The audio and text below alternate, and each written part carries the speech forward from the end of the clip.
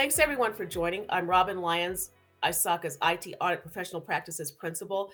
Today we have with us a special guest from Chess Consulting, Senior Manager Mike Tomaselli. Mike, thank you for joining us today.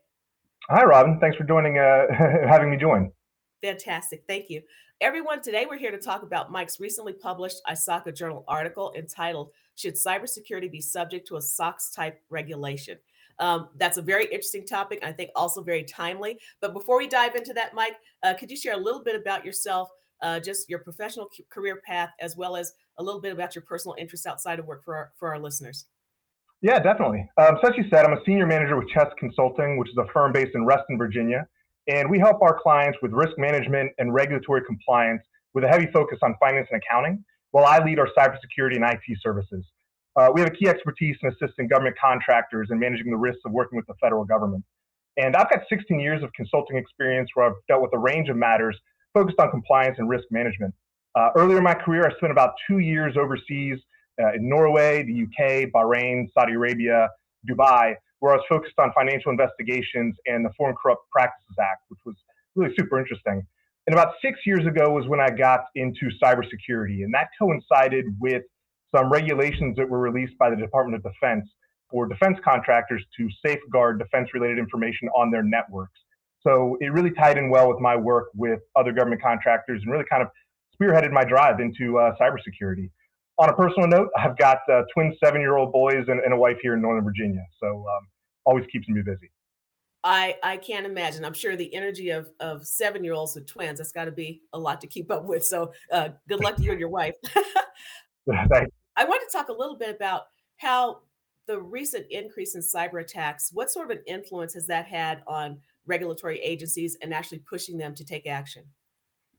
Yeah, well, this has really been an issue that has grown in importance since the early 2000s when the federal government started to pay attention to the risks that were developing with the growth and reliance on the internet. And there's a book I'm reading now called The Perfect Weapon, and it does a really good job of telling the story about how the US was looking at how offensive cyber capabilities could enhance their military capabilities, but also the questions about what would happen when those were turned back around on us. And that's what we really see come to fruition over the last decade with sophisticated nation state attacks such as the OPM breach back in 2014 and a progression into attacks on the defense industrial base. We see a lot with the F-35 program and some of our nuclear submarines, specifically back in 2017 and 2018. And we also have some more well-known attacks on critical infrastructure and supply chains with the Colonial Pipeline attack and SolarWinds, each of which have been attributed to nation state actors. So again, there's been a real increase in sophistication over the past decade in these types of attacks. So in each of these cases, the government and its regulatory agencies have responded by issuing new requirements or enhancing existing ones to try to catch up with the threat. And this includes things such as the Federal Information Security Modernization Act of 2014, DFARS Contract Clause, safeguarding cover defense information on non-federal systems, which is focused on, again, the defense industry. You've got the TSA Security Directive regarding pipelines, and currently the SEC is proposing amendments to its rules to enhance and standardized disclosures regarding cybersecurity and risk management, along with strategy and governance. So again, a lot of this is driven to the increasing threats and risks within the environment. And this is really a trend towards correcting the hands-off approach that regulatory agencies have taken traditionally in regards to cybersecurity. Initially, it was really kind of thought that market incentives would be enough to drive companies to implement robust cybersecurity standards and practices. But as we've seen, it really hasn't been the case. And agencies have been behind the ball in trying to catch up with the current threats.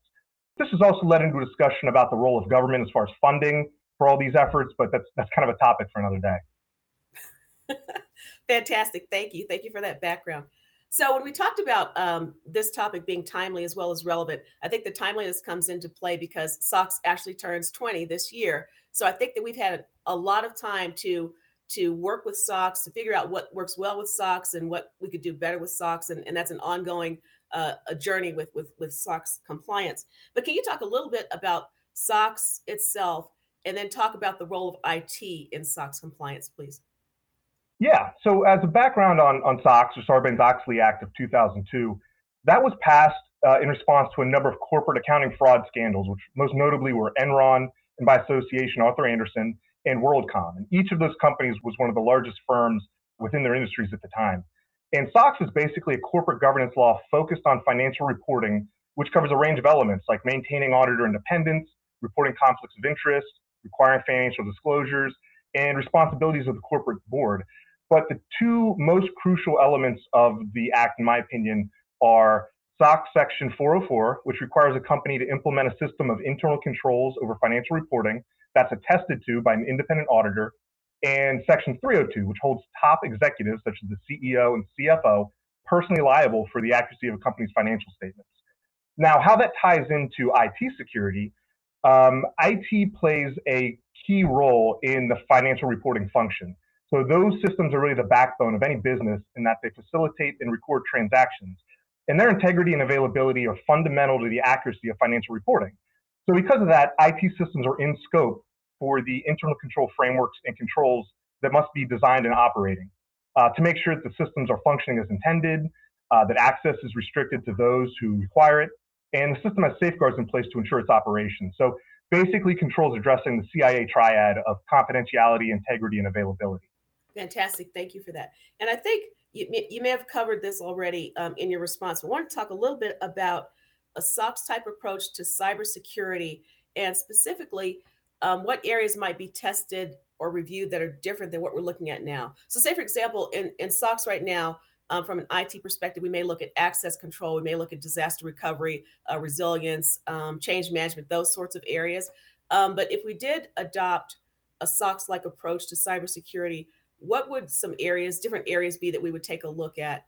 If you could share a little bit about that, please.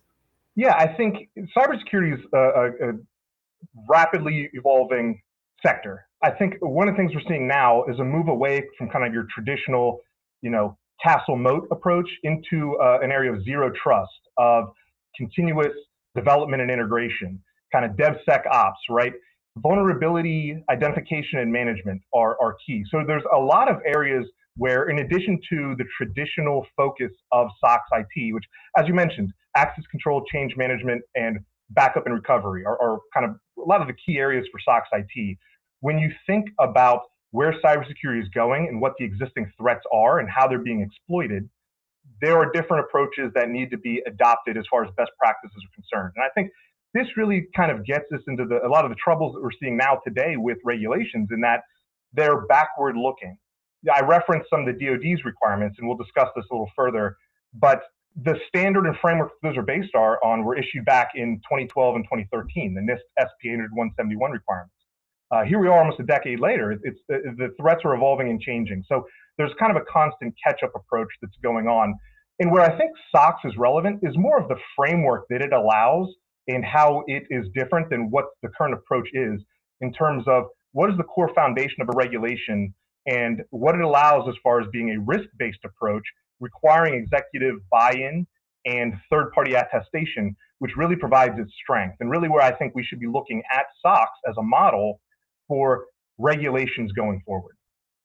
Okay, thank you very much. And I think you've touched on one of the things that we wanted to talk about, and that's how what you're proposing differs from current trends. And you did mention that currently we're taking sort of a backwards approach.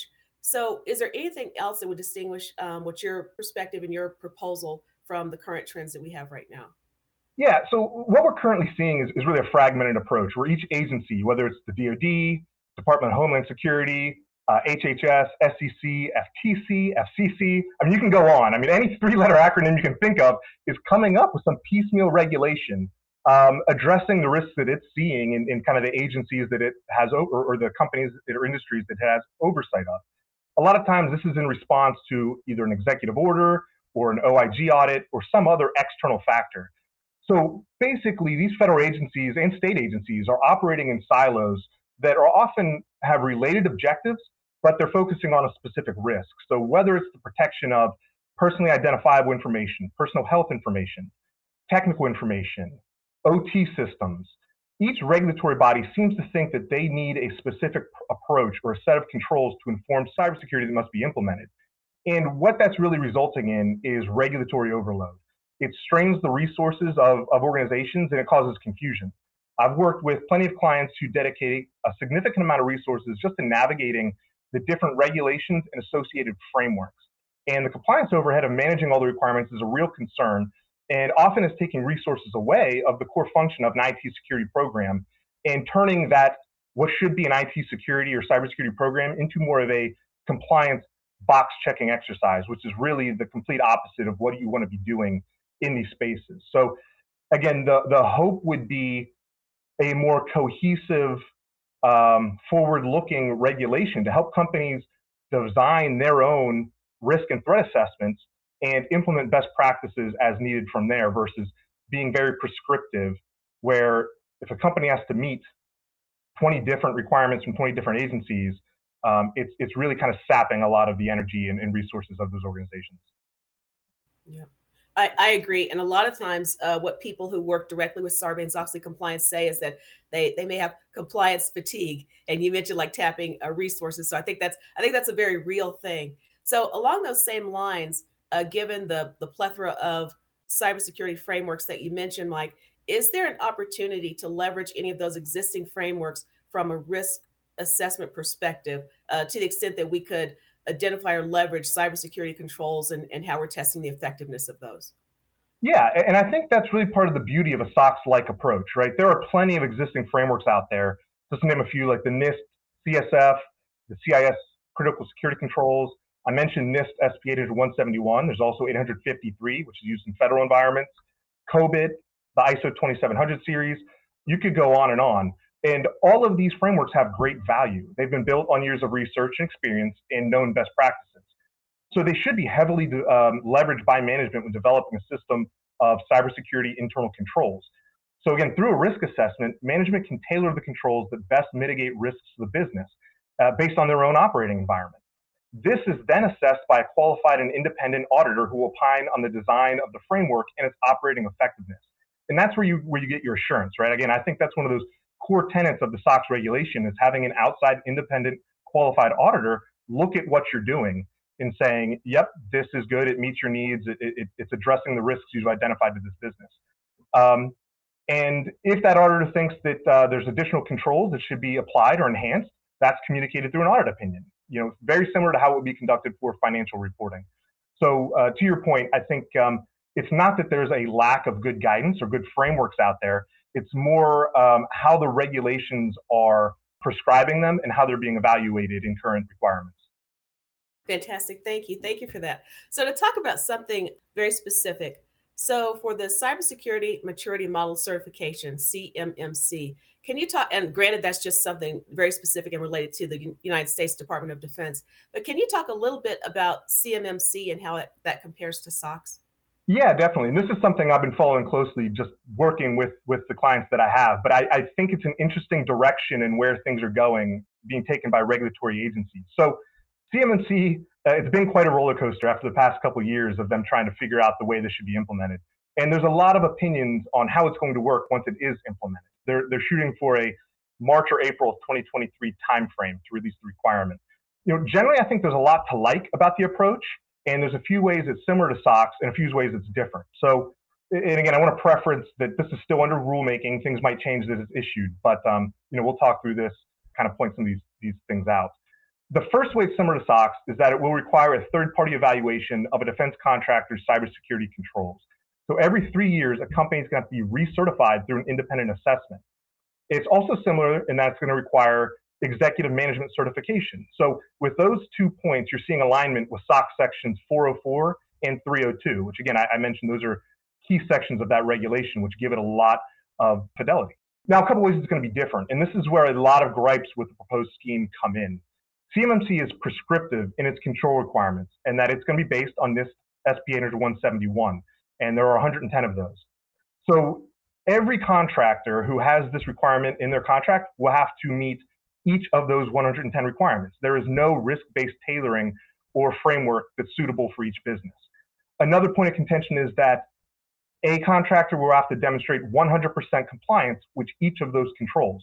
So this is a huge departure from other audit and compliance requirements where audit findings are evaluated in terms of risk for management's response. Under SOX, for example, if an issue is large enough, it may be classified as a material weakness, which can then be rectified. The control may impact the company's ability to accurately report financial statements. So that needs to get cleaned up before you can issue your financial reports. Under CMMC, if you do not pass that assessment, if you're found to have some control deficiencies, you will not be allowed to be awarded that contract. And that could have serious implications for your company, especially if you need that contract or the contracts that you aren't able to bid on due to not having passed the certification to actually stay viable as a company. So the risks is really jacked up to 11 on this. And I think that's where the Department of Defense is saying, look, we are treating this information very securely and we expect industry to do so as well. But you can definitely see there's a lot of hand wringing going on with the current construction of this requirement. Yeah, I can see how that level of detail would create some sort of concern and anxiety as companies try to comply with that. Can we talk a little bit about how a SOX-like approach would foster or support standardization and consistency in cybersecurity practices? Yeah. So, for anyone who's worked with the numerous frameworks out there, you'll see that there are, while there's many kind of nuances and minor wording differences between control sets, often the core objective is very similar. Things like access control, asset management, change management, identification and authentication, backup recovery, et cetera. Those are all key domains that can be found across frameworks. And while certain industries may rely more heavily on certain domains than others, given their industry specific risks, there are going to be those key elements that one would expect to see in any IT or cybersecurity program. And I think that with a SOX-like approach, we would see something similar that we've seen with SOX IT, where alignment of industry practices and input from third parties has resulted in a general standard of expectations. It's kind of like the cream rising to the top. And when you have widely used frameworks already, such as NIST, CSF, and COBIT, a general consensus is typically going to be reached on what controls are required for a comprehensive system of internal controls. Again, during any SOX IT audit, you're going to see those key controls that are going to be expected to be seen with kind of flavors. Every company is going to have a couple different controls suitable to their environment, but pretty often you're going to see key controls that are pretty standardized across organizations. And I want to say the beauty of all of it, again, is that it's risk informed and flexible. So every company should be conducting periodic risk assessments that include regulatory considerations. So if you're subject to HIPAA or export controls or the California Consumer Protection Act, appropriate controls can be built into your specific framework of internal controls while also having those key controls that are probably expected across, all types of industries and companies. Fantastic. And I certainly agree with organizations being placed in a position where they can make risk-informed decisions. I think that's absolutely critical. And we know that in the industry, we've seen people taking what used to be an annual risk assessment and making that more frequent, more periodic to address risks as they emerge, and then also as they're on the horizon for organizations, which is really important. So thank you for mentioning that. So, Mike. Oh, well, I was going to mention, sorry to interrupt you, but I mean, on that point, just kind of harking back to something we were discussing earlier and kind of the evolution of cybersecurity, it's kind of the continuous monitoring, continuous testing as well. As you move more towards infrastructure as a code and real-time monitoring, all of this is becoming more automated. And I think that's a good point as to kind of where things are going in the future as well. Right. Fantastic. So yeah, thank you for that. So Mike, let's talk about the elephant in the room. So we've talked about there are a lot of frameworks out there that are available to people. We've talked about compliance fatigue, not necessarily limited just to SOX, but other compliance initiatives of organizations. Can you talk about why organizations might be hesitant to adopt a SOX-like approach to cybersecurity? Yeah, and it's kind of one word: the cost. It can be expensive, and I think that we saw that a lot. Again, SOX was passed in 2002. And really for 5-6 years after that, there was a lot of complaining about the costs associated with SOX. Now, I will say, there were a lot of hurdles, a kind of general understanding of what was really required by the regulations. But things have gotten to a point where it's almost now just another part of doing business. Companies have kind of built in, what it means to implement and have a system of internal controls. It's second nature. Now, to be honest, there's a lot of companies that wouldn't even think to operate without them because we can see what happens when you have poor internal control practices. So again, anything like this where you're going to be having third-party auditors evaluate your company, there's a cost associated with that. You're also going to have to spend money on internal resources. So again, there are plenty of companies out there that really, as they're trying to build and grow, security is really kind of a second thought. It's the back burner. You're focused on building your business. But as you mature, these are things that you should definitely be looking at, and it's harming yourself and your customers if you don't have those in place. So I would say that cost there is the big issue, and really implementing a a requirement that would have a third-party auditor come in and evaluate you. When there's a lot of companies, again, there's plenty of private companies out there that don't have to comply with SOX. That if we really want to make sure that we're getting good coverage and ensuring that critical industries such as power, healthcare, defense, that even those private companies are getting coverage as well. There's definitely a cost associated with that. From another angle, I think there's going to be a real challenge with getting regulatory agencies on the same page. I'm not the first person to kind of think about this, that, hey, these companies should be working together and you got to break down these silos, or these agencies should be working together. It's very hard to get that to happen. And every agency does seem to think that, hey, there's a specific thing that I need to be checking for, so I don't want to be kind of aligning with other agencies. But I think in the long run, that really harms everyone for the reasons we've discussed. Right. Thank you. Thank you for that. So we've talked a little bit about the benefits that could be obtained by taking a SOX-like approach to cybersecurity. So if someone actually reaches a point where they're having that discussion about here's the cost, they're actually considering doing this, so they're having that discussion about cost, what would be some of the benefits that would bubble up to the top to say, yes, this is the cost, but here are the benefits that you would actually achieve, and the cost would actually be worth it? Yeah, so when you are a company dealing with multiple regulations that seem to overlap, structuring your program to meet the objectives of multiple requirements with comprehensive processes can save you a lot of headaches. So, taking that bolt-on approach where you're trying to segment out requirements and meet things on a one-for-one basis, it's like death from a thousand cuts. So a robust assessment and resource planning session can go a long way to making sure your program is built to operate effectively while maximizing resources.